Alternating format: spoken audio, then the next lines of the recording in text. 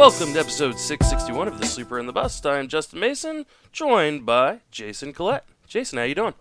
What's up, man? I'm pretty happy. I mean, obviously, UCF won opening round, first time winning a game of March Madness. I had them in my pool. How they get to go play Duke? I was wearing my UCF shirt around town yesterday. I must have had 30 beat Duke. Duke sucks. The Duke hate is strong in Charlotte. So if you see a news report of a guy running naked down the street at 7:30 Charlotte time, that'll be me. Yeah, somehow I don't think they're gonna beat Duke. I don't either. But I wish you luck. I my bracket is already busted, I'm pretty sure. Because didn't Houston lose yesterday? Or something? I don't know. Wow, that would be rather huge if they did. I was watching baseball on my back porch. I have a TV, my old living room TV. I just keep in my storage room, and I take it outside when the weather's awesome. And that was last night. Weather was amazing, so I was like, you know what? I'm going to go outside, and I was watching the Cubs Rockies game last night. Sorry, no, I'm wrong. Houston won, but Villanova lost, which was one of my Final Four teams. Pretty much the entire South region bracket for me is dead because I lost Villanova and I lost Wisconsin, which were my two Elite Eight teams in that bracket. So I'm pretty much screwed, I think. But that's what I get for even doing a bracket because I know little to nothing about college basketball. Hey, you do it because everybody presses you into it, and it's like you're playing a $5. Oh, speaking of which, I got to check my Powerball numbers. Oh, yeah, okay. I got to check mine, too. I only play when it hits 500 million. So that's my mark is usually like 300 million. So I'm.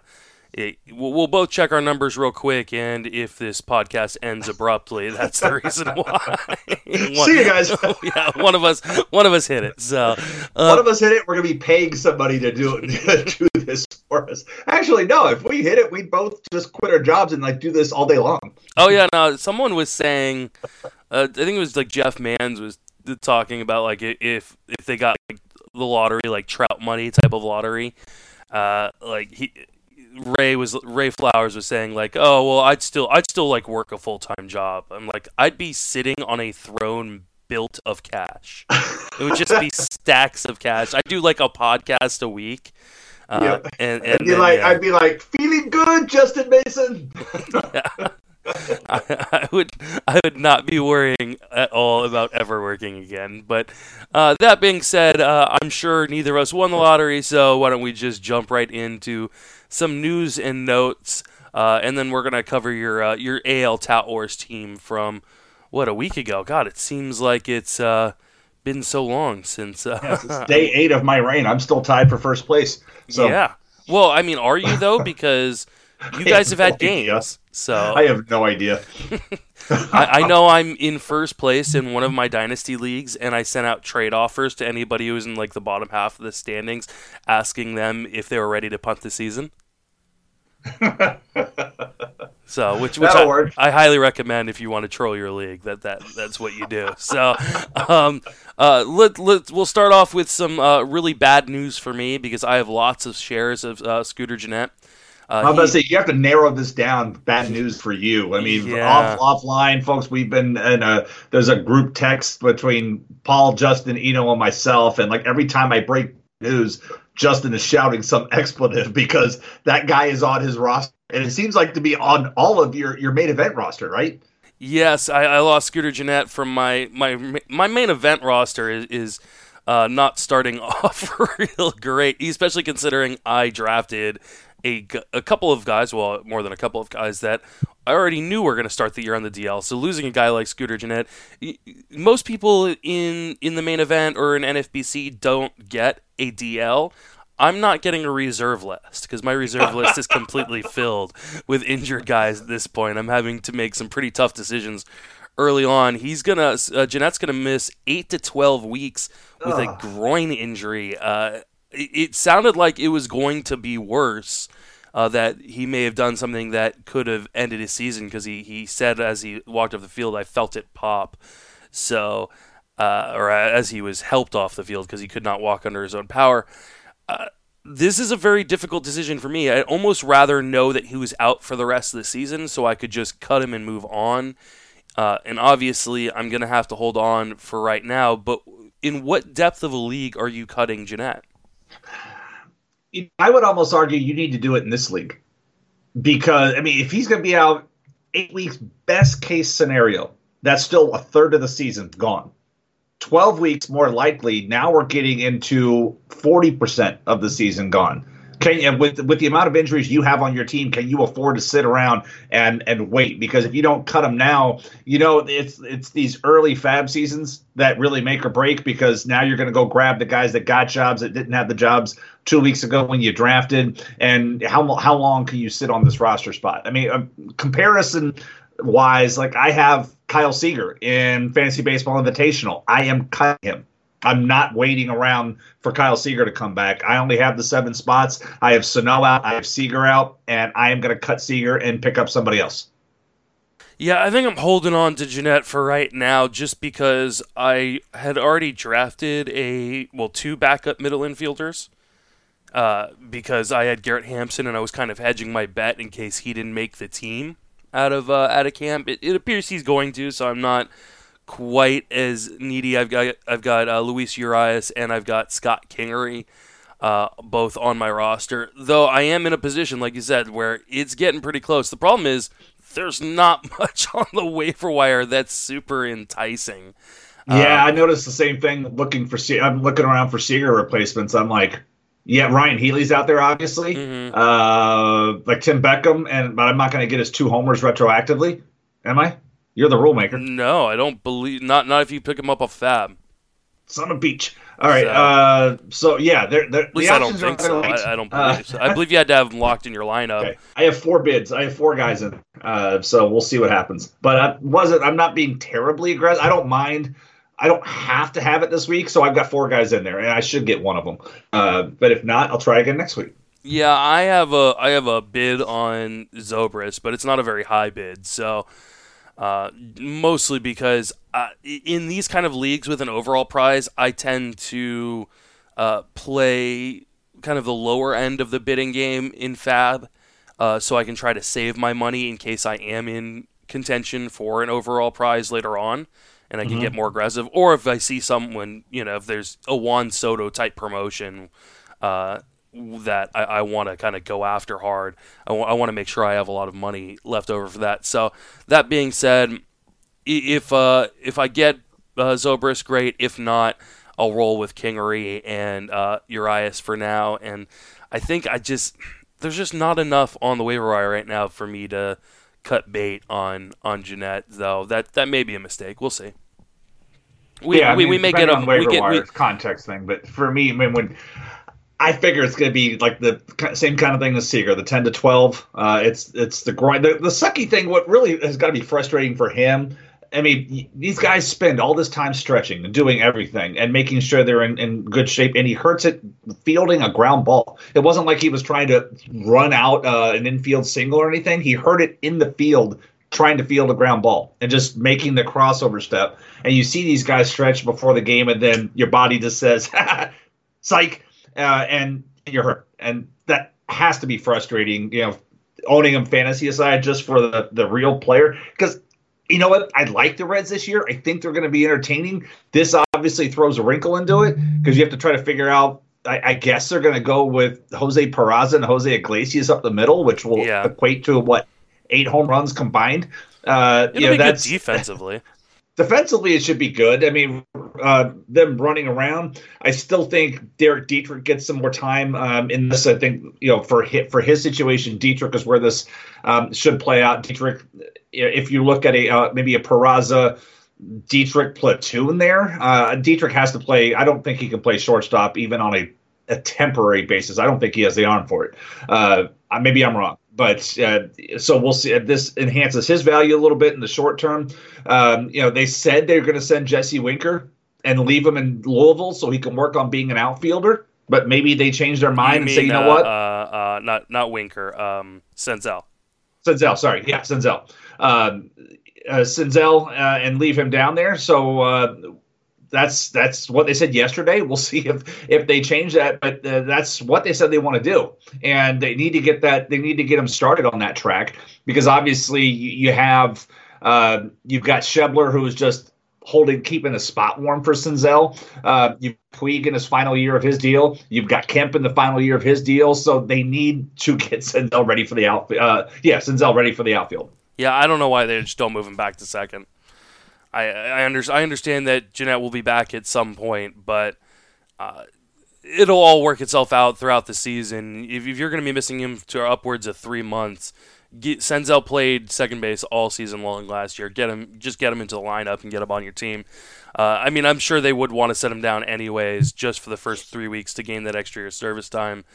But this whole moving him back, trying to get him ready for center field, seems a bit silly to me. If you got a ton of outfielders, why not just with the natural opening now with Jeanette hurt? Right. Why not just put him back at second base and figure out the rest later? Yeah, but that's not what they're going to do. Let them do it next offseason.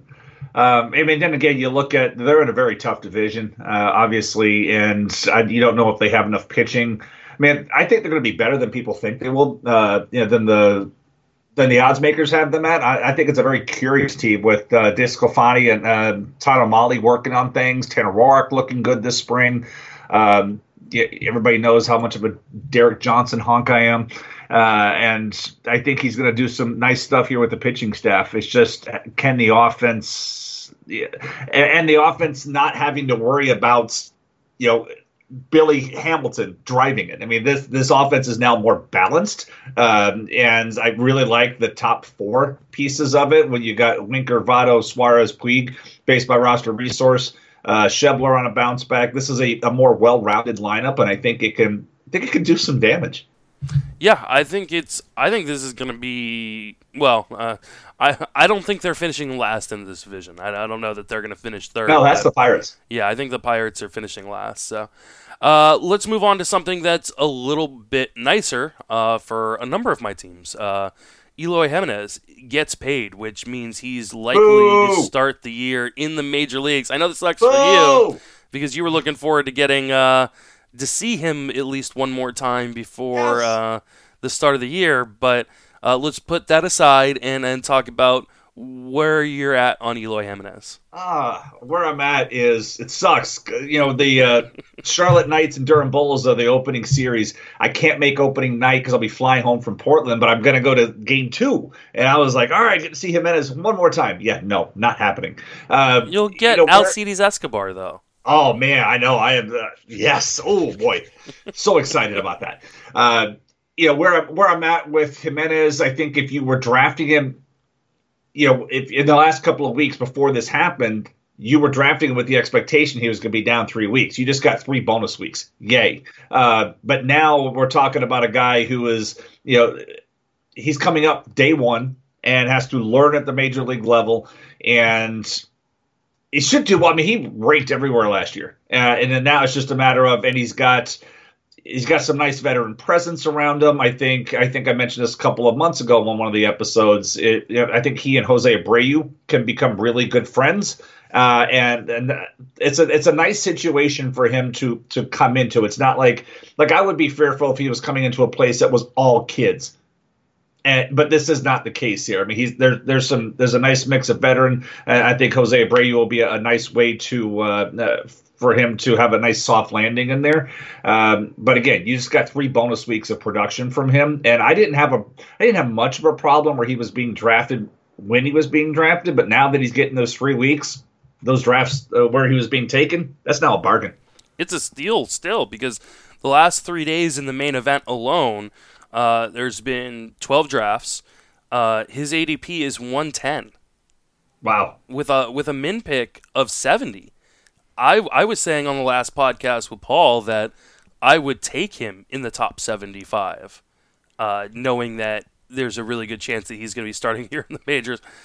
I'm shocked that his min pick is 70. I'm wondering if that is going to change over the course of the next week, but so far it doesn't seem to be inflating his price at all. So I'm a big Eloy Jimenez fan. I've got him in my Beat Justin Mason online championship team. on NFBC. I've got him in, I think, 2 or 3 dynasty leagues, and I've had people all off season trying to get him for me in those leagues, and have yet to let him go. I think he is a steal. If you still got a draft, don't be afraid to pop on him inside of the top 75 to 100, and I think there's a realistic chance you can get him there. Possibly, yes. We only have, this is really, people are drafting this weekend. That's where Paul is. He's actually in a home auction in Houston. And then next weekend, I have a draft on April 6th. And it's so insane. Them's the rules, but I have another one next week, and I've got to help a friend's. I'm sub-drafting for him over the phone in an auction. It's going to be miserable. But I committed to it. And then I'm flying cross-country from Charlotte to Portland. Wow. Well, that's a busy weekend. You know who doesn't have any busy weekends coming up for a little while? Matt Olson. He's out a month with a hamate bone injury. Let me guess, he's on your main event team too? He is not. He is on one of my teams. Well, Paul and I did a best ball league together, and he's on that one. So that hurts, especially because there's nothing I can do. I just set it and forget it and hope for the best. And then he's on. I want to say he might be on that RotoWire Dynasty Invitation or that RotoWire Online Championship. That's what happens when you have 22 leagues. You can't even keep track of your damn teams. It's hard. It was actually surprisingly easy to set up my fab last night. I play in a lot of really deep leagues, and so the really deep leagues outside of guys that got sent down or injured in the last few days, I don't really have to do a lot of fabbing because there's not a lot of people out there to fab. But yeah, no, I definitely. I believe it is my RotoWire Online Championship because I seem to remember being like, oh, look, the only person I have available on my roster right now is Nico Goodrum. So got to slide him up to first and hopefully fab someone in that league as well. So what are you doing with Olsen? Because this is a hamate bone injury. Those tend to sap power even after you return. For those who remember, Marcus Semien had this injury after starting off really hot, and then all of his power was gone pretty much the rest of that year. So are you holding out on Olsen, or are you cutting bait in shallower formats? So I had this conversation with your best friend, Jason. The Rays fan, not this Jason, but your best friend, and because he has him in the Fantasy Baseball Invitational, and he's like, "Yeah, how should?" I'm like, "Dude, I have to cut him." In the again, we deal, and so we have to. I wanted to go back and look at game logs because of Mike Stanton's the most famous guy. I mean, obviously Simeon's one case, but let's try to get in the same. Power potential, right? Now Stanton and Olsen aren't in the same class, but they're at least closer, right? 70 grade power versus 80 grade power. Problem is, Stanton had he hurt his on June 26th and never came back. So if I'm looking at this correctly, because he had his injury at the end of June, and that's the end of his numbers. Yeah, I don't have enough way to do this because he hurt his on June 26th. And that was the end of his season. So that was July, August, September. Yeah, I mean, obviously, I think in 15-team leagues and deeper, you've got to hold out. But if you're in a 12-team league, I don't have any problems cutting bait on Olsen. We've seen this injury sap power before. Linger sometimes takes longer to come back from than that month. Timetable that we're seeing. I think this is pretty scary for guys in 10 and 12 team leagues, and I would probably cut bait and try to go out and replace that power source because if he takes a dip in his power and goes from a guy with 70 grade power to a guy with 55 for the rest of the season, he's useless. Here, I'll read this. This was the story. So this was the story from August 2nd, 2015. So 5 weeks ago, the Marlins lost to a broken hamate bone in his left wrist. He suffered the injury taking a swing. He needed surgery. Our initial timetable was 4 to 6 weeks. So we get to 4 to 6 weeks. And then Stanton, his quote was, rehab is definitely slower than expected. and he's swinging off a tee and swinging as strong as it allows. Like, I have to swing off the tee with no pain first, then we'll go from there. I don't know when that will be. I'm just doing what I'm supposed to be doing every day. All right, so that was initial, again, 4 to 6 weeks. Stanton, gigantic dude, 6 weeks, can still not hit off a tee pain-free. Mm-hmm. So, again, 4 to 6 feels more like 8 to 10. What the conversation I had with Jason when talking about Olson, I'm like, best case scenario, 15 home runs this season. That's replacement level at first base. I can go find a bunch of guys that can hit 15 home runs and 245, 250 this year. Especially if you're in a league like NFBC leagues, which don't have the DL. You can't stash them. So it's not like you're getting replacement value plus that 15 home runs at the end of the season. You're not getting replacement value if you can't really replace them. So. Or at least you're not getting as much. You can obviously replace them off of your reserve list, but that takes up a spot that you're able to switch in and out of on the Friday moves. So I'm probably cutting bait in 12-team leagues and seriously considering it in 15-team leagues at this point. Yep, and it seems like every year we have got somebody that this impacts, and it's such a it's such a struggle. It feels like the appendix of the hand. Why do we have it? What's its purpose? Because it gets taken out, and then you're like, oh, hey, I can still function. So it's really one of these weird things. But it is, when we were in our group text, Eno's first action was like, hey, is he a knob grabber? Because apparently that's one of the theories out there is dudes that wrap the knob with it. That's one of the things that leads to this. And it was such a weird injury too, because we didn't see anything in the game. I mean, I was watching the game live when it happened, and there was no sign of him in pain or that during one of his swings, like he started like shaking his hand or something like that. But he just didn't come out for the next inning, and then we get this news that something's wrong, and it's unfortunate for fantasy owners, but I've got him in the RotoWire. I just pulled up my team. He is in my RotoWire Online Championship, and I'm cutting bait. I've got bids in on guys like Ryan Zimmerman, Ryan McMahon, Justin Bohr, Flores, Healy, Thames.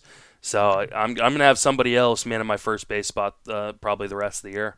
Yeah, I was. There's and I'll send you the link if you want to include it in the notes, or I'll just put it on the notes page. There's a website, Proxer.com, that talks about baseball's broken hammock plague, and it says, fact, the bat knob on conventional baseball bats is the root cause for every broken hammock injury and thrown bat in a game. In the game of baseball, it's the design flaw.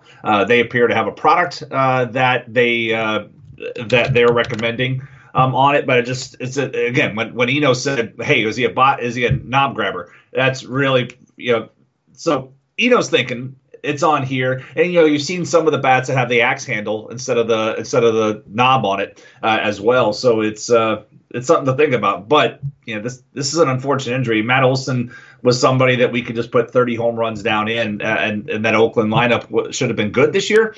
But he's gone. Now, as far as how that works out, like who's going to benefit from that as you try to adjust everybody else, your good news is Franklin Barreto is making the club. So, I mean, there's a silver lining for you, and that Franklin Barreto is making the club. They've talked about the fact that it's going to be Mark Canha at first base with Jurickson Profar there as well in a platoon situation. Obviously, Profar benefits the most there. He was already going to be in the lineup. Now it's just at a different position because he was going to be playing second for the most part. Now he's shifting over to first base, which then frees up more time for my boy, Chad Pinder.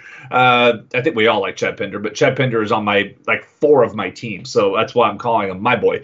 But that frees up more time for Chad Pinder, where he was going to have to bounce around the lineup. Now he should have a spot for a while, and that's kind of where I see this playing time going out. Canha gets a little bit of boost because he'll be on the short side of the platoon situation, and even if he's not playing first base, there'll be some time in the outfield. Robbie Grossman's going to get a little bit more time in an OBP league. That's a nice little benefit for him.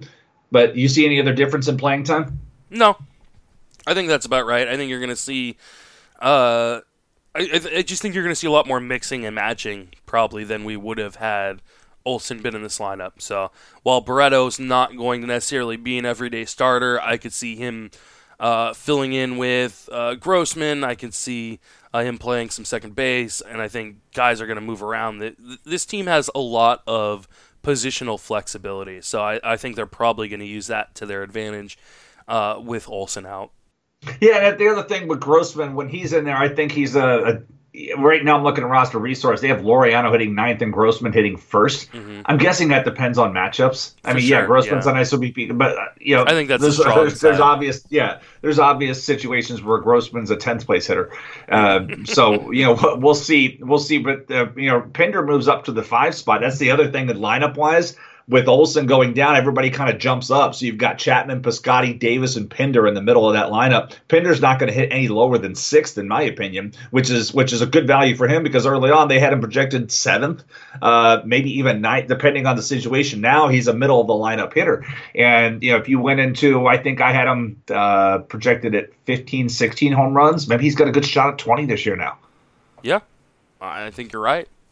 And I think he's pretty widely available, so he's a guy that if you lost Scooter Gennett, you might want to think about picking up in your 15-team leagues. Yes.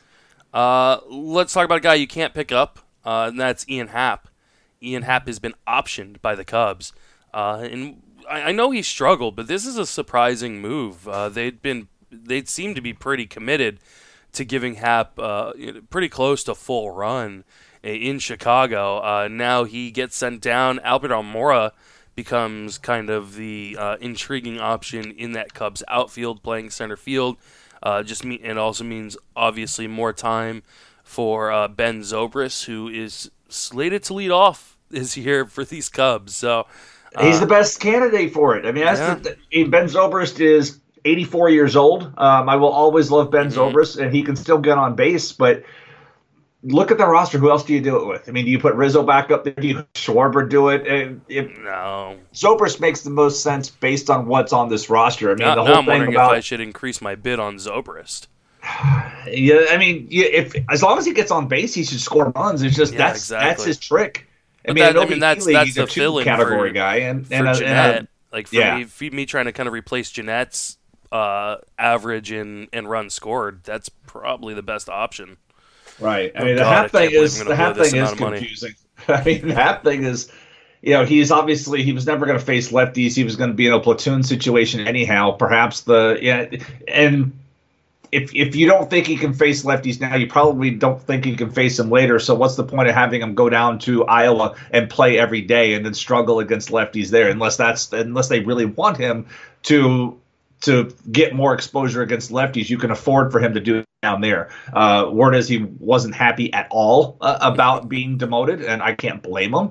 But when you look at the lineup situation here, where it would have been either he or Almora, they both had options, and they gave the job to Almora.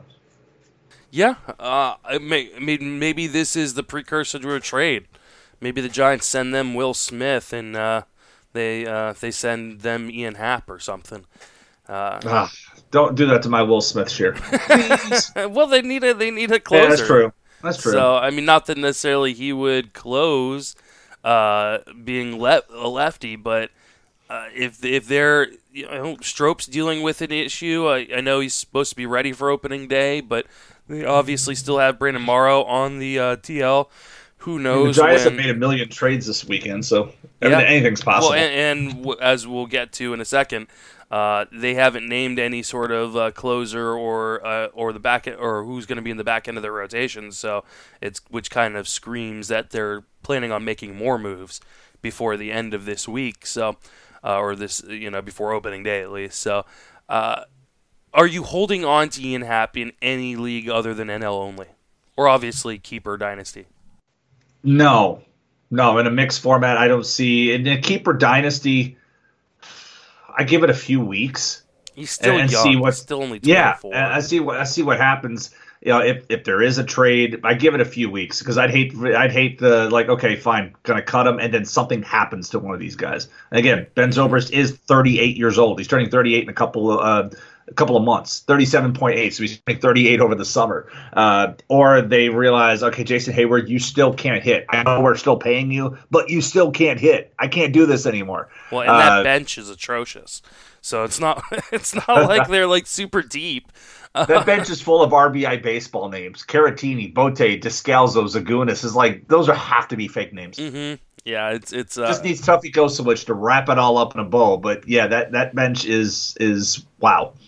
It's really bad. So I would not be surprised to see him back up in a week's time or so if any sort of injury happens. Obviously, because he can play so many different positions, he would be in the obvious choice to kind of come up and fill in. Not to mention they've got a bunch of other guys. I mean, Zobrist can play a number of different positions. Javi Baez plays everywhere. We've seen Chris Bryant jump into the outfield when needed. Kyle Schwarber can't play any defensive positions. So, I mean, they've got a lot of flexibility. They do, and they've got that piece of human garbage coming back after a 40-game suspension. So on my Tout Wars team. Yeah, I got him for $1, so I mean, like, he's still overpaid. Anyhow, I told you I have no soul when it comes to fantasy. Speaking of, I'm not even going to make a joke about having no soul and being Matt Joyce. Matt Joyce wasn't going to make the Giants roster somehow, so he got traded to the Braves. I don't know how Matt Joyce is not better than the options that the Giants are running out there. Right? But I guess he's too young, but then Mac Williamson's there. I'll make all the old jokes about the Giants, but that was a strange one to me. Like, why would you even get, okay, I'm going to sign him to minor league deal. Oh yeah, by the way, you're not going to make the club. Well, then why am I signing here? Let me go somewhere else. And, off he goes to Atlanta, where he's pretty much just going to be limited to pitch hitting. And that may be his skill moving forward, because Matt Joyce can still work a count, and that's what you want from your pinch hitters. But there's no path to playing time for him. I mean, there's not even a platoon situation for him to take advantage of here. He basically has hope. Yeah, that's exactly what he needs is an injury. And so I think, if anything, this does less for his value. At least in San Francisco, something could have materialized. Here, I don't see how this works, because even if, he needs Inciarte, Acuna, or Markakis to get hurt, and then Joyce comes in the lineup. But even if that happens, he moves down. He's going to hit low in the lineup even if he gets in the lineup. So he's going to be a pinch hitter extraordinaire in the situation, and I'm not interested as much as I've liked him in years past. There's no way he finds his way on my NL roster unless there's an injury, he gets pushed into full-time duty. But even then, he's going to have to. Johan Camargo probably gets more chances to play if there's an injury. Yeah, well, and same with Culbertson, who was an integral part of their team last year. So I can't imagine that even with an injury, we're going to see him get first dibs. So I think this is more interesting because they sent down Adam Duvall. They also sent out Touki Toussaint. Touki struggled in his last outing. There's some rumors that he may be dealing with some sort of injury. So he's out of the rotation. It looks like Roster Resource has Max Fried projected in the 4th spot, and they don't need a 5th starter for a little while. Which is why they probably sent down Toussaint. Mm-hmm. And that's what I'm thinking it is as well. But do you think Kyle Wright takes that spot in the rotation, that 4th spot in the rotation? Do you think Max Fried is actually the guy they're going to go with? And if you have Touki Toussaint on your roster, are you dropping him? I'm not. They have a 2-man rotation. Sean Newcomb's garbage. There's plenty of opportunity here. I'm keeping him because I don't know. I think that both Wright and Toussaint could be up in the rotation for good shortly. I just think Toussaint's being sent down because, to your point, a lot of teams don't need a 5th starter right now. The way the schedule, most teams play day 1, off day 2, and then play game 3 and 4, or days 3 and 4 with the second games. The schedule, plus, they always do that. We always see a ton of rainouts early on in the season, and yes. So. Because they're stupid and they schedule game places that don't have domes, right? Like why Tampa Bay and Seattle and Toronto and Houston, every place with a roof should have the opening series, every one of them. I mean, at least they're doing it right. Like, I'll be next weekend. I can't record because I will be in Seattle watching the Mariners and Red Sox, and they can close the roof. Yay! That's the way it should be. Yeah, you would think they would figure that out. Unfortunately for me, the Giants, it's supposed to rain like the next, I think, is 7 of the next 9 days after today. Yeah. So we may have. I don't know if the Giants start at home or on the road, but just delays your pain. Yeah, if you got Oakland home Oakland starts or home San Francisco starts on your team, just kind of be wary that the Bay Area is supposed to get creamed by another rainstorm over the next like 10 days. So last year you couldn't get any rain. This year you can't. It won't stop. Oh no, it's ridiculous. We've had so much rain here that they've actually said outside of like the northern tip of California and then obviously the desert area in the southern part, the drought is completely over, which was a real big issue here just a few years ago. So, but just be wary of that there's going to be probably a number of rain delays or postponements in the Bay Area early on in the year because we are supposed to get hit with a number of rainstorms. So yeah, I think that kind of does it. I mean, Adam Duvall, it's a bummer for me. I had him on my Tout Wars team. I got him for $3 to try to get some late power.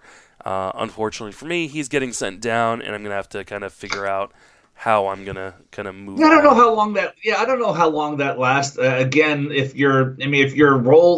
they signed Joyce because they wanted him as a pinch hitter because of his plate discipline skills, I mean that's a one-time thing. But let's say there is an injury. I mean, I'd call up Duvall and put him right into that role. Well, and then because you could platoon the two of them.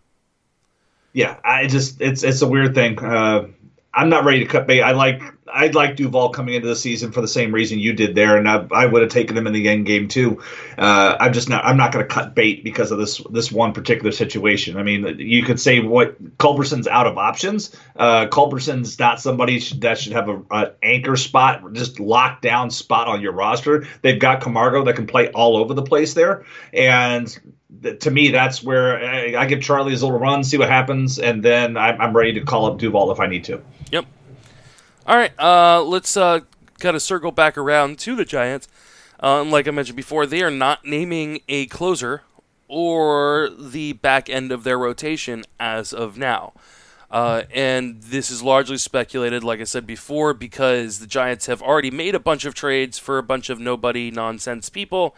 And they're probably going to trade a number of their kind of big name teams or big name guys as teams are starting to figure out their 25-man rotation. Number of teams could use the services of a guy like Will Smith, who's widely expected to be the closer, but hasn't been named that officially as of yet. If you are going into a draft this weekend or sometime this week and we haven't heard news about Will Smith being traded, are you taking a shot on him? I am. I mean, skills-wise, it gets back to the skills roles thing. I mean, Will Smith pitched very well last year, coming back from the injury. I have him. I kept him in my NL Home League at $2. Obviously, at that price, you have to keep him. But the skills-wise was phenomenal. He picked up pretty much right where he left off before, when he got hurt in Milwaukee in 2016, or where I forgot where the. With the Giants, wherever the injury when he got hurt. But yeah, and he picked up right where he left off. Skills wise, was really good, and so like you mentioned earlier with the Cubs, that would be phenomenal if he could come and step in and take that role because the Cubs have got Montgomery and Dunsing as lefties, so it's not like they have to. We're going to take him and lefty closer bias. Would Milwaukee really not give the job to Josh Hader because he's a lefty, or is it because they like using him over multiple innings? Let's be real. It's the way they use him and not because of his hand. So with Smith here, yeah, I like him and I would take him even with the uncertainty of where he would end up. I would still push towards $10 with him. I think I would as well. I think the skills are great. I think if he does get traded at this point in the season, it's most likely at least into a committee role for closer, if not the full-time closer. And I think the places you could end up seeing him go are the Brewers, who, like you said, are dealing with some injury issues with Knievel right now, and have also talked to Kimbrel, I guess, recently. The Braves, who are starting the year without A.J. Minter, and may want someone to kind of come in and be a little bit safer than just Aroldis Vizcaino. Much safer. Obviously, Boston could use some bullpen help, and if they're not willing to pay the price on Kimbrel, maybe they're willing to pay the price on someone like on Will Smith, who is much cheaper and wouldn't cost necessarily a ton, I don't think, in terms of prospects. So I think there is a chance that he is traded before the start of the season. So I wouldn't be surprised if that happens. But I think there's a good chance that if he is traded, it's not until like a setup role. Yeah, let's hope so. I mean, I believe Will Smith lives in the Atlanta area. I did not know that. So it would be, that would be a nice thing for him. But yeah, the rest of the situation there, yikes. I mean, they just traded for Eric Kratz as their backup catcher. Maybe he'll be their closer since he pitched a few times last year. But yeah, man, I know the Bumgarner thing's so weird this year because he's got like a 20-2 strikeout to walk ratio in spring training, but when he doesn't walk or strike out a guy, he's getting bombed right now. He looks bad. But he's still getting bombed when he's not doing that. It's the same thing I've been talking about for a while now. It's not a matter of his ability to find the zone. It's a matter of his ability to locate within the zone.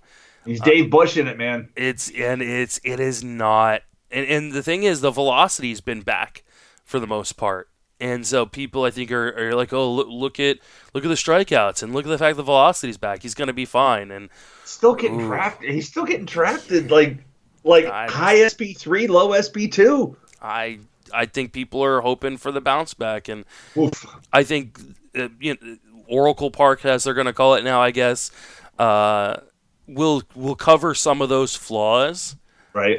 But if he gets traded, he's going to be in a park that's, no matter where he goes, he's going to be in a worse park. That's just because he's not getting traded at Kauffman Stadium. So right. It's not like he's going to get a lateral move in terms of park. It's going to be a worse park no matter where he goes. And I just don't want to see the results of that. I've been saying this, obviously, if you've been listening to this podcast all off season, I've been saying it all off season, so I'm not backing down on that one. Obviously, I think the rest of the rotation, I know they're saying that the rest of the rotation isn't set, but I can't imagine that they invested money in both Derek Holland and Pomeranz. Obviously, they're going to let them make the rotation. I think Derek Rodriguez gets the first shot, and Suarez is the first man up. So unless Jeff Samardzija gets moved before the start of the season, which I just don't think that is necessarily going to happen, I think there's a chance he could get moved in season, but I think most teams are going to want to see some sort of track record of health before they make a move for a guy like Jeff Samardzija and what he has remaining on his contract. Yeah, and again, I know you like him. Love him. You have Baby Shark everywhere, and I think it's a good thing you and I are not leagues together because I think I have him in all the other ones.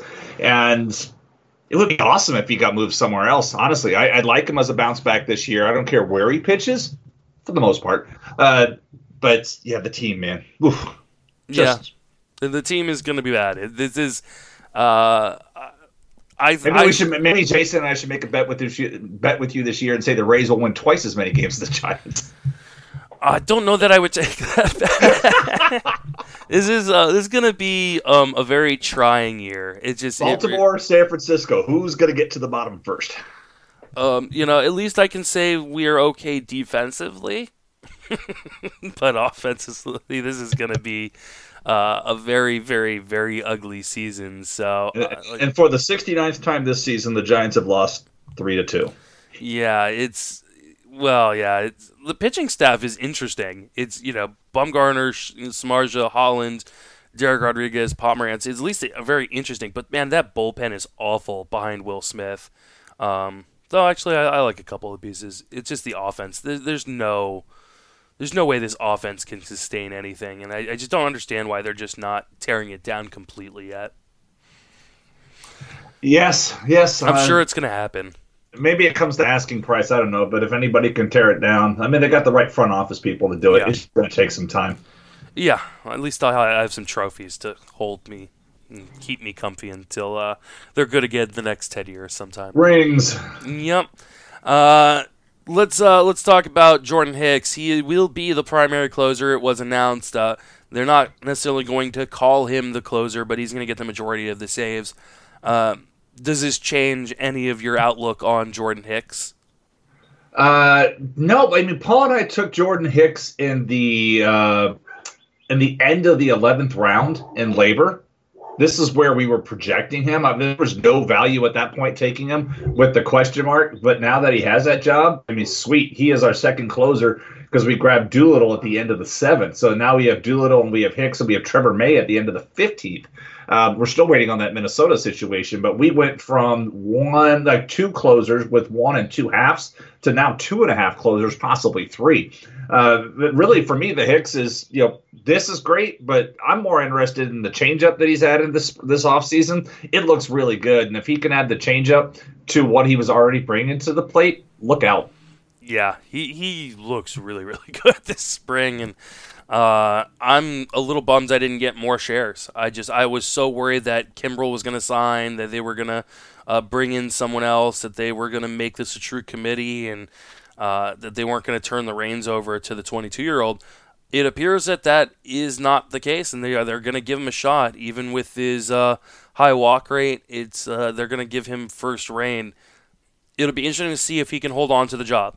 I do worry about his control, and if that eludes him, what they're going to do. I've not necessarily been worried about Andrew Miller necessarily taking the role. I think they want him as a Josh Hader type figure. So I'm happy. And honestly, Andrew Miller feels more like name value than anything else at this point. He wasn't good last year. I mean, I know he was right? injured and stuff, but relievers lose it all the time. So it's not like would it surprise me if we saw the Miller time and now it's back to kind of the guy he used to be. And part of me with Hicks, I mean, he really struggled down the stretch with his command, but I think a lot of that just got down to how he was used. I mean, it was his rookie year. He went from A-ball to the major leagues, right? So you're still a raw product, but obviously the velocity is what got him there. And then he was seemingly used every day. I know we only pitched 73 games, but it felt like 140 games. Every time I turned on a Cardinals game, he was in there. And so that's where his process, and it seemed to me watching in September that he just wore down. And that's not to be. It doesn't surprise me. And workload wise, he was a starter in the minor leagues, but he only worked 105 innings in 17 in low A and high A. I mean, he had 27 innings of experience above low A ball, and then got to the majors just like that. So let's see where it looks like. I think if as a primary closer, perhaps with that more rigid utilization that St. Louis has typically had. You're my closer. You pitch in the 9th inning. This may be better for him rather than him coming up every single time they had a lead in the 7th inning. Here came Jordan Hicks. Here came Jordan Hicks. Here came Jordan Hicks. And I think it caught up with him towards the end of the season. Yeah, I agree with you. I think if you got a draft this weekend, where are you taking him? Probably right where I took him, where Paul and I took him back in labor. What did I say, 10th round, 11th round? Still, maybe the 10th. I'm trying to look at who are the other closers that were going around. Let's see. We took him at the end of the 11th, just before him, closer-wise. Ken Giles went. I would take him before Ken Giles. And I would not. So that's really about the only jump because Jose Alvarado went to Dr. Roto towards the end of the 10th, and I would still take Alvarado over Hicks. I'm pulling him up and seeing where he's going in terms of the main event over the last 3 days. So let's see. Hicks is currently going at pitcher 58 in terms of other closers, or in terms of overall ADP, it's 149 exactly. other closers going in his general vicinity. He's going about 2 picks later than Cody Allen. And about 9 Oh God, picks I'd rather have him over Cody Allen all day. He's going 9 picks later than Jose Alvarado. Okay. Yeah, like I said, I'm not moving him that far up the list. By the way, Jose Alvarado might be throwing a cutter now too. Oh wow! Just saying. And then a little bit of fun recency bias. He's going about 12 picks later than Hunter Strickland over the last 3 days because Hunter Strickland already has 2 saves, so he's going to get pushed up. So yeah, I agree with you. I think he should be going in that kind of 140-ish. Range in terms of closers, so the Giles, the Alvarado kind of area, and I actually don't have a problem if people want to push him, like you said, above Giles. I prefer Alvarado a little bit, but I could understand why people would take him over Alvarado, considering what kind of stuff he has. Yeah, it should be a fun season to watch. Lucas Duda signing a deal with the Royals, which was interesting because I didn't even realize he had been released from.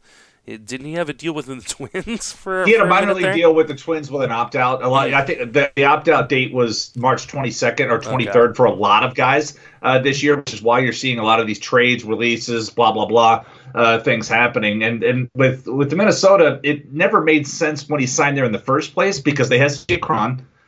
They have Tyler Austin, who's out of options. And so is Cron, and then you have Duda, and so you're like trying to figure out like, hey, one of these guys, maybe 2, could make the club, and it looks like that Austin is going to make the Twins, but there was no way all these guys were going to make it, and so when you looked on paper, I don't know how Duda didn't end up in Kansas City in the first place. He and his agent had all offseason to try to find a home, and this was screaming, and he already played there once, unless he just didn't like Kansas City last time. I don't know, but this was a screaming opportunity for him to come in and possibly make the club, and he should. I mean, they need Ryan O'Hearn insurance. Yeah, it doesn't appear that Roster Resource has him making the club.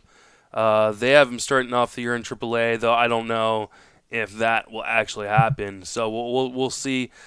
I just don't know where Ortega's going to make it as a Rule 5. If they want to hold Ortega as a Rule 5, then he has to. That's because they've got Gallagher, they've got Ortega, they've got Terrence Gore, who they gave their contract to, who they're just going to use as a pinch runner extraordinaire and an outfielder on Sundays, and then you got Chris Sumlin. That's their bench. Yeah. Those are your 4 guys, and unless they drop a pitcher, which they might. I mean, they've got. Their bullpen's terrible, but because it's terrible, they've got to carry 7 relievers, one of which may also be a Rule 5 guy, and Sam McWilliams. So that's kind of where things are. Yeah, I could see them getting rid of Ortega. But I just don't know. I don't know why he didn't want to go.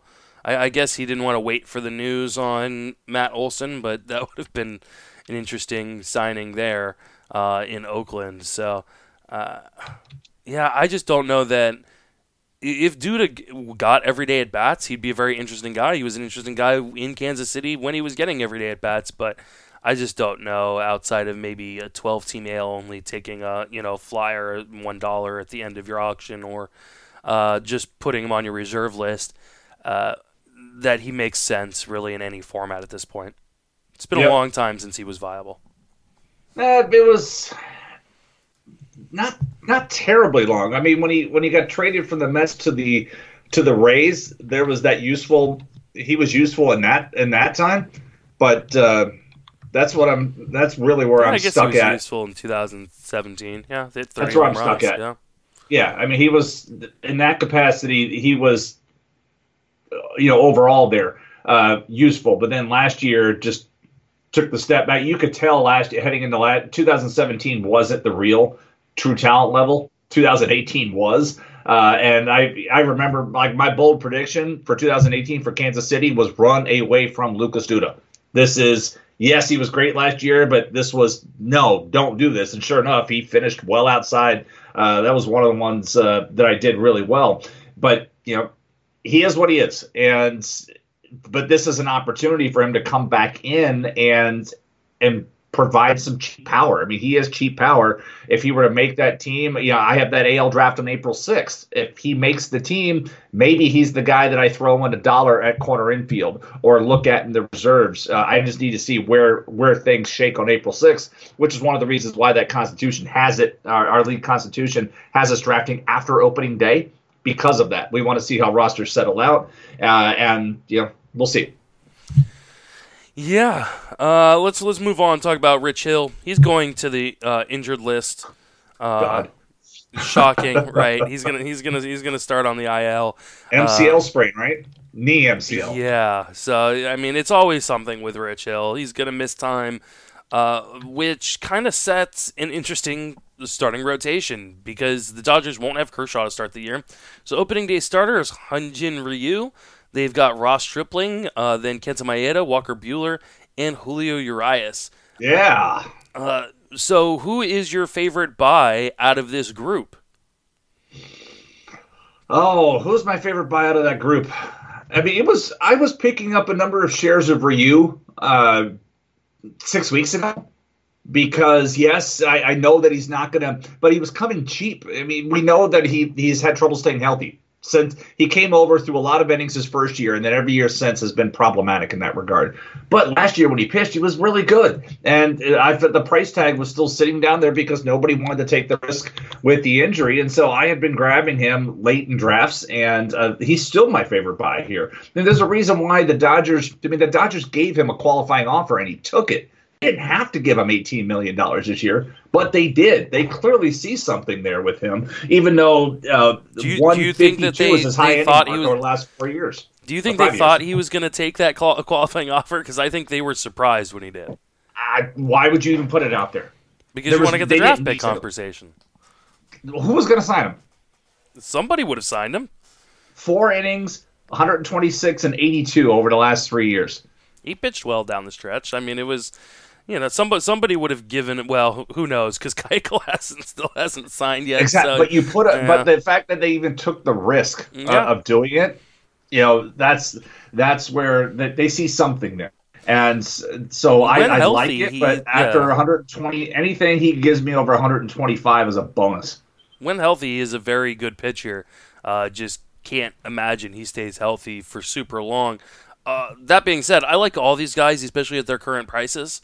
I don't think any of them. I mean, Buehler might be a bit overdrafted, but I totally understand why.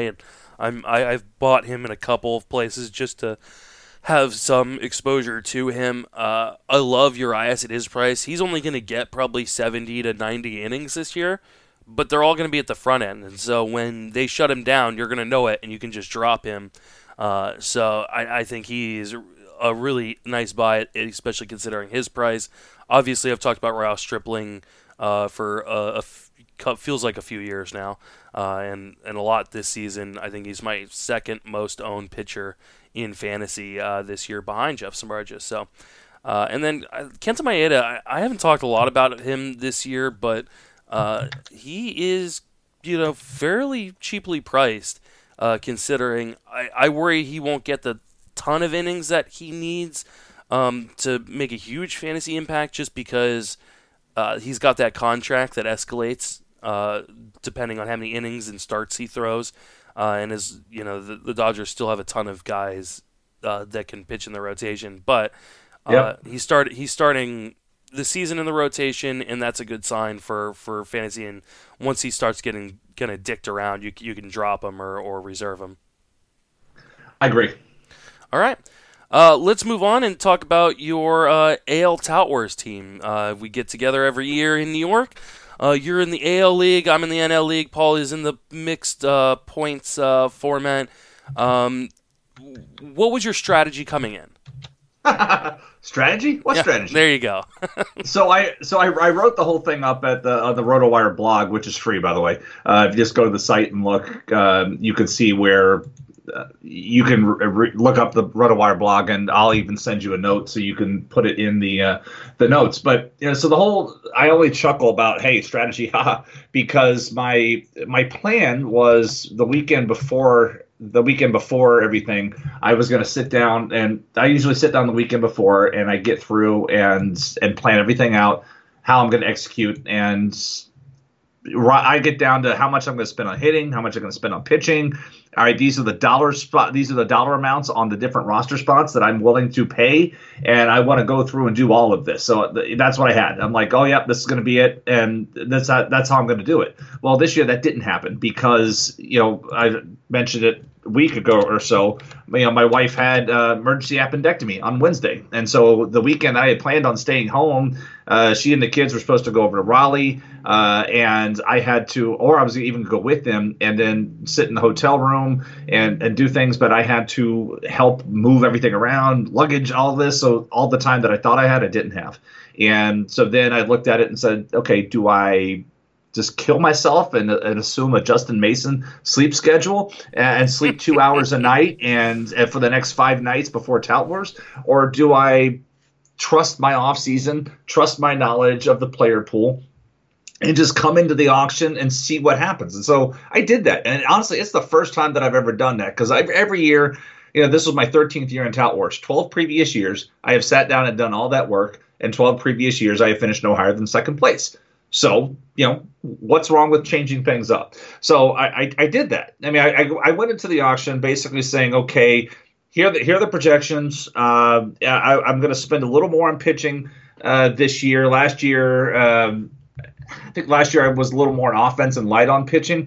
But this year, or maybe it's the other way around, but I wanted to make sure that I made some investments in pitching and also put my money where my mouth was, because, I spent the offseason saying I think Tommy Pham's a top 5 MVP candidate. I really like Jackie Bradley Jr. So you look at my roster, I ended up with a lot. I ended up with some of those guys that I've been writing about. And so I spent a little more on pitching than I wanted to, only because of price points on Michael Pineda and Michael Fulmer. Obviously, this was pre-Fulmer's elbow blowing out.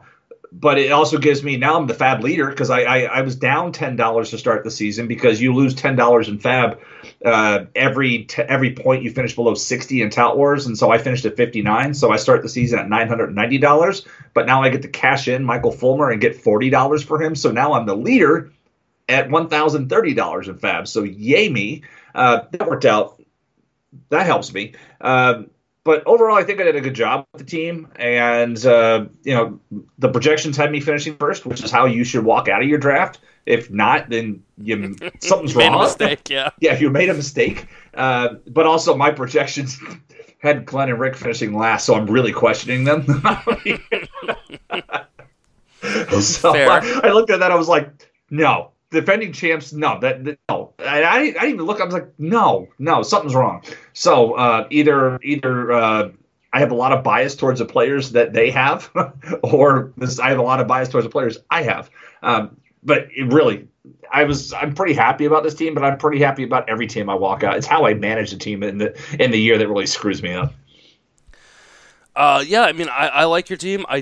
Getting Joey Gallo in an OBP format, I know some people be like, oh, $28 on Gallo, but in an on-base percentage format, obviously that softens the batting average blow that you typically get. You stayed on brand in your outfield, getting Tommy Pham, Jackie Bradley Jr., and Delino DeShields as your top 3 outfielders. Yandy Diaz. I got Delino DeShields yet again. Mm-hmm. It is unbelievable. I mean, this is the 3rd straight year, I believe, I ended up with him. And I was, Friday we're sitting there, you're at the table next to me at Tout Wars, and I tell Doug Dennis straight out, dude, if I bid on Delano DeShields, throw something at me. See, the problem was I sat on the other side of the room from Doug. Mm-hmm. He couldn't throw something and not hit somebody else in the head. Yeah. So there I was with it. The reason why I ended up with him is because speed went such a premium. Mike Podhorzer bought Mike Trout, bought Billy Hamilton, bought Whit Merrifield. All of a sudden he bought all this speed, and so we're all playing for second place in speed because obviously Podhorzer's going to run away with the steals category. Even if he trades them, I mean, he could build his lead and then trade those guys away in May and still win the category. We didn't even mention Whit Merrifield. I did. Oh, okay. Merrifield, Mullins, Laureano, Billy Hamilton, Kipnis, Trout, even JP Crawford, once he's up, will steal some bit. What is he doing? Obviously, he's going to try to trade it, but yeah, he went out and went out and did that. So I was looking at it saying, okay, I wanted another speed guy. When I'm seeing the price at $11, I'm like, okay, we're all playing for second base. If DeShields can steal the 30 that I wrote about in bold predictions for him, that moves the needle. It makes a difference when you're trying to play for second place. You can't close the gap that Pot Horse is going to have, but you don't need to. I mean, 30 steals can be a difference of 4 or 5 spots in an AL-only league. And so that's why DeShields ended up in my roster, because at the price, at 12, I didn't want to. But at that price, that's where I have him down just based on the steals alone. And it's not like his job is in jeopardy at all. They have nobody on that roster that can play center other than him. Right. I mean, I had him down as he was a $13 player based on my projection. So he was at 11, I said 12, and I ended up with him. To your point, he's out of options. He's going to hit ninth. There's nobody behind him. I mean, Joey Gallo is the backup center fielder, which is the reason why I took Gallo, is because I figure he's going to play a few games in the outfield, and now I get a guy. It's always nice to have roster flexibility in the league. He already has it, and he has it going into the season, which is the nice thing. And yeah, I have a number of guys on my team that have that positional eligibility for that reason. Yeah, that is one of the nice things I really like that you did, was build your team with guys with multi-positional eligibility coming into the season. Nico Goodrum should be eligible at first and second? And outfield. Okay, because Tout is 15 games as opposed to the traditional Correct. 20. So yep.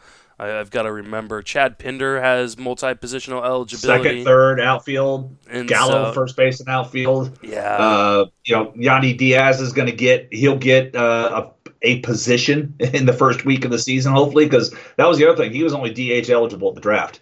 But in Tout, you have two. I mean, Chris Davis was the very first guy thrown out, utility only.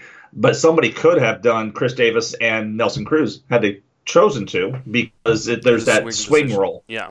So it's not as bad of a factor to have that roster spot locked up. But I like to get at least two guys that have flexible position skill, and I'm going to end up with 5 here this season within the first week. Possibly 2, which is going to be nice, because it really helps you at fab time. Somebody goes down, move somebody else. You're not stuck like, okay, I lost Jackie Bradley Jr. and I don't have anybody else, so I have to find an outfielder. Well, outfield sucks, and it always helps to have that flexibility so you can move dudes around. Yeah, and I love building, especially in today's day and age, and because I play in a lot of daily leagues, having the ability to move guys all around my lineup really makes things a lot easier. And like you said, when you lose someone, you don't have to just sort by a single position. You can actually look at the entire field or entire pool and pick from it if you're able to move guys around the way you're going to be able to. I really like the chance Cisco buy at $4. I think that I'm surprised that he only went for $4, especially considering how good of a spring he had. Yeah, and so I thought the catcher situation was interesting in the league.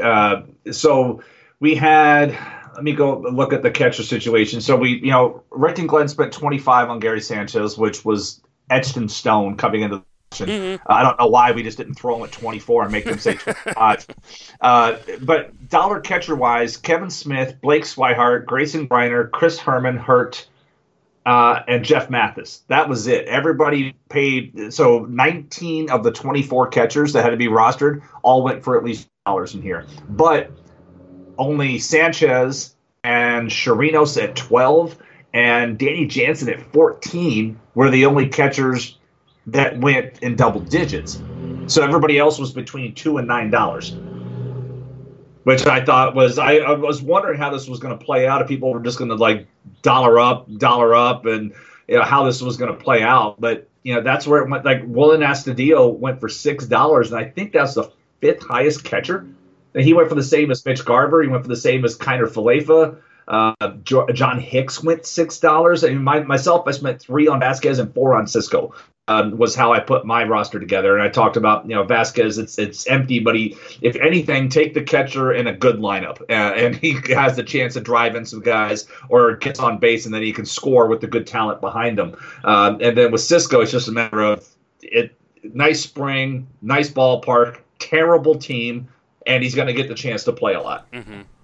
Yeah, I was actually surprised because a similar thing happened in the NL where I got Posey and Cervelli for $14 and $9 respectively early on in the auction, thinking, well, those are pretty good prices for a two-catcher only league.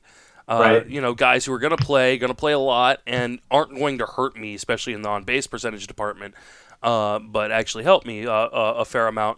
And then all the other catchers went for really cheap, and I'm like, what the hell? Like, Wilson Ramos went for $10 and Grant, and it's like, that would have killed me. Oh, it was awful because at that point, unless I'm going to throw him into my util spot, I can't really, afford to buy a third catcher. So maybe I should have moved Posey into my first base slot or in my corner spot and grabbed Ramos for $10. But it just I was surprised with how cheap catchers not only went in mine, but then again how a lot of catchers went pretty cheaply in yours as well. But like I said, I like the Cisco buy a lot. I like the majority of your team. The only questions I got is like, what are you gonna do saves wise? You've got Hand, and then I guess you got Alvarado and Brazier, so you're probably okay on saves. Yeah, I'm waiting. I mean, in this format, I don't think I've ever finished lower than fourth in saves in any year in AL Talent. I tend to do well in that category. I think I said a month ago that I used the stat line about one pitcher. Every year one reliever strikes out 100 guys and saves 40 games, and it was Jansen, and Diaz the last three. Hand's the guy that I've said is the guy for 2019. And so closers went a little more than normal, too. I mean, like Blake Treinen went 23. I paid 22 for Hand shortly, right around there. But then, Giles went 18, Leclerc went 19. And Leclerc went just beforehand, and I think I said 18 on Leclerc because, again, I wasn't locked in, even though I made that prediction for Brad Hand. It was all about price. And so I think I was on the even number bids on the Leclerc train right up until the end. Same thing with Treinen. I want to say I got the 20 with Treinen and then bowed out to that point. But that's what I ended up going the extra buck on Hand because at that point, when I looked at it, I said, okay, I've tried these other bids. They've gone to this point. This is the one guy. And then Osuna ended up going 22 after. So I felt a lot better about Brad Hand at 22 when Osuna went for 22. But so with Alvarado, I just think if Alvarado, like if they had done the Jordan Hicks news with Alvarado heading into last weekend, Alvarado pushes $20. So I saved some value there, and then we're not going to find out who the Boston closer is until opening day. Alex Cora is not hinting at anything. I think it's going to be a wide open battle. I think both guys are just going to kind of split at $4. I don't care. I mean, I compared Brazier to Bob Workman. Well, and it's $4 for your third closer in an NL or in an AL only. So it's not a big deal if for some reason you end up cutting him because he's the setup guy. That being said, the fact that you lost Fulmer, Josh James most likely not starting with the major league club. Yeah. Are you worried about wins and strikeouts? A little. I mean, I only took Marco Estrada on the reserves, and I have him in there right now, so it helps. Just for the just to have another pitcher around because right now I'm down two pitchers and the first Fab runs Tuesday night. Obviously, I want to grab another pitcher that I can get some stuff. But with strikeouts, I'm not as concerned because again, I've got Alvarado and I've got Hand. I've got two high strikeout relievers there, and so that's gonna help offset some of that. Odorizzi, again, if he doesn't get exposed the third time through the order, he gets his strikeouts, and then.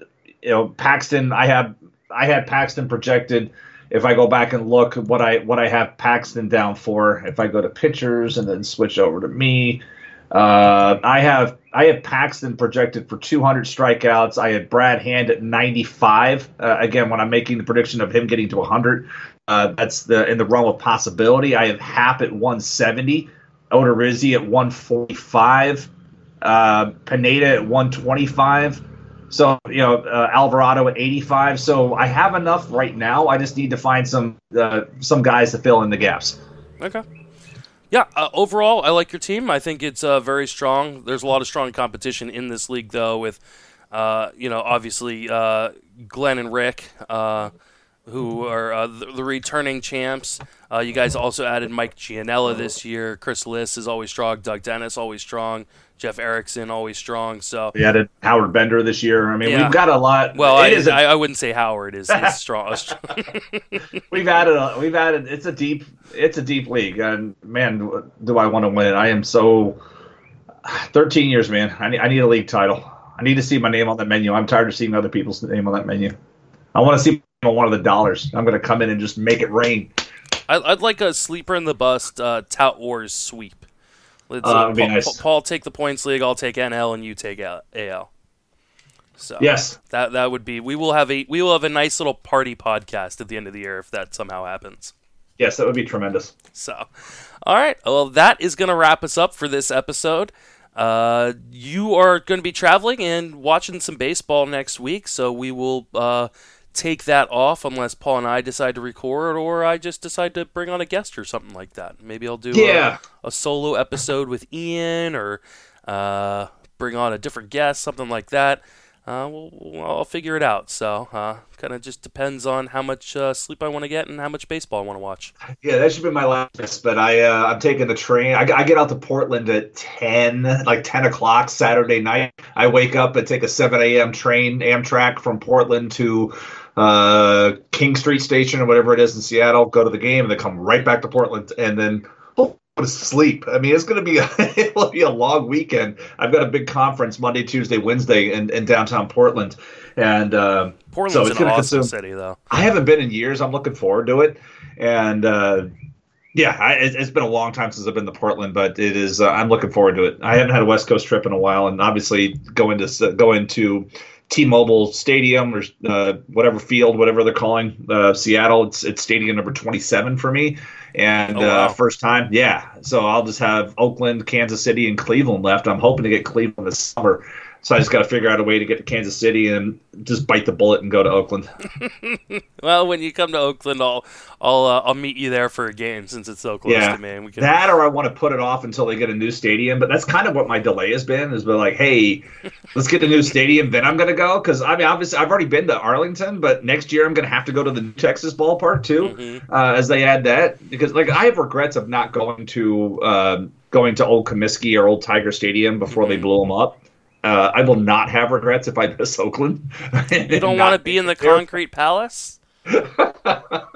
Will not have regrets if I miss that one. I mean, I went to the old Baltimore Memorial Stadium. That's really like the old, I went to that. The old Yankee Stadium, went there. I never made it to Shea, but again, whatever. But old Baltimore Memorial Stadium was a really cool one for me to go to. It was my first American League game. I was 15 and saw them play the Twins the year after they won the World Series. And it was cool. Just park in the neighborhood, kind of walk through, and hey, you're in Baltimore Memorial Stadium, and I enjoy it.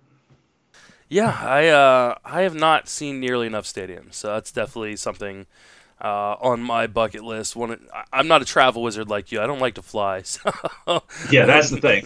My job has definitely afforded me the opportunity to go to a lot of games because living on the East Coast, it's not easy. It's 4 hours to Atlanta. It's on a good day. It's 7.5 to DC. On a good day. It's actually easier for me to drive to Pittsburgh for a game than it is to go to DC for a game. Well, DC traffic is just atrocious. That's the problem. I mean, at least for Pittsburgh, it's straight up 77 for me to get to and go to a game. And going to Cleveland's about an 8-hour drive. And so I can get to Cleveland. That's what I want to go to this summer. My son's birthday is in the middle of the summer, and we're looking at doing that. But that's it. I mean, those are my drivable. Tampa Bay is 10 hours from me, and that's it. I'm kind of limited. I would love expansion to get another team on this side of the country, especially in the Southeast.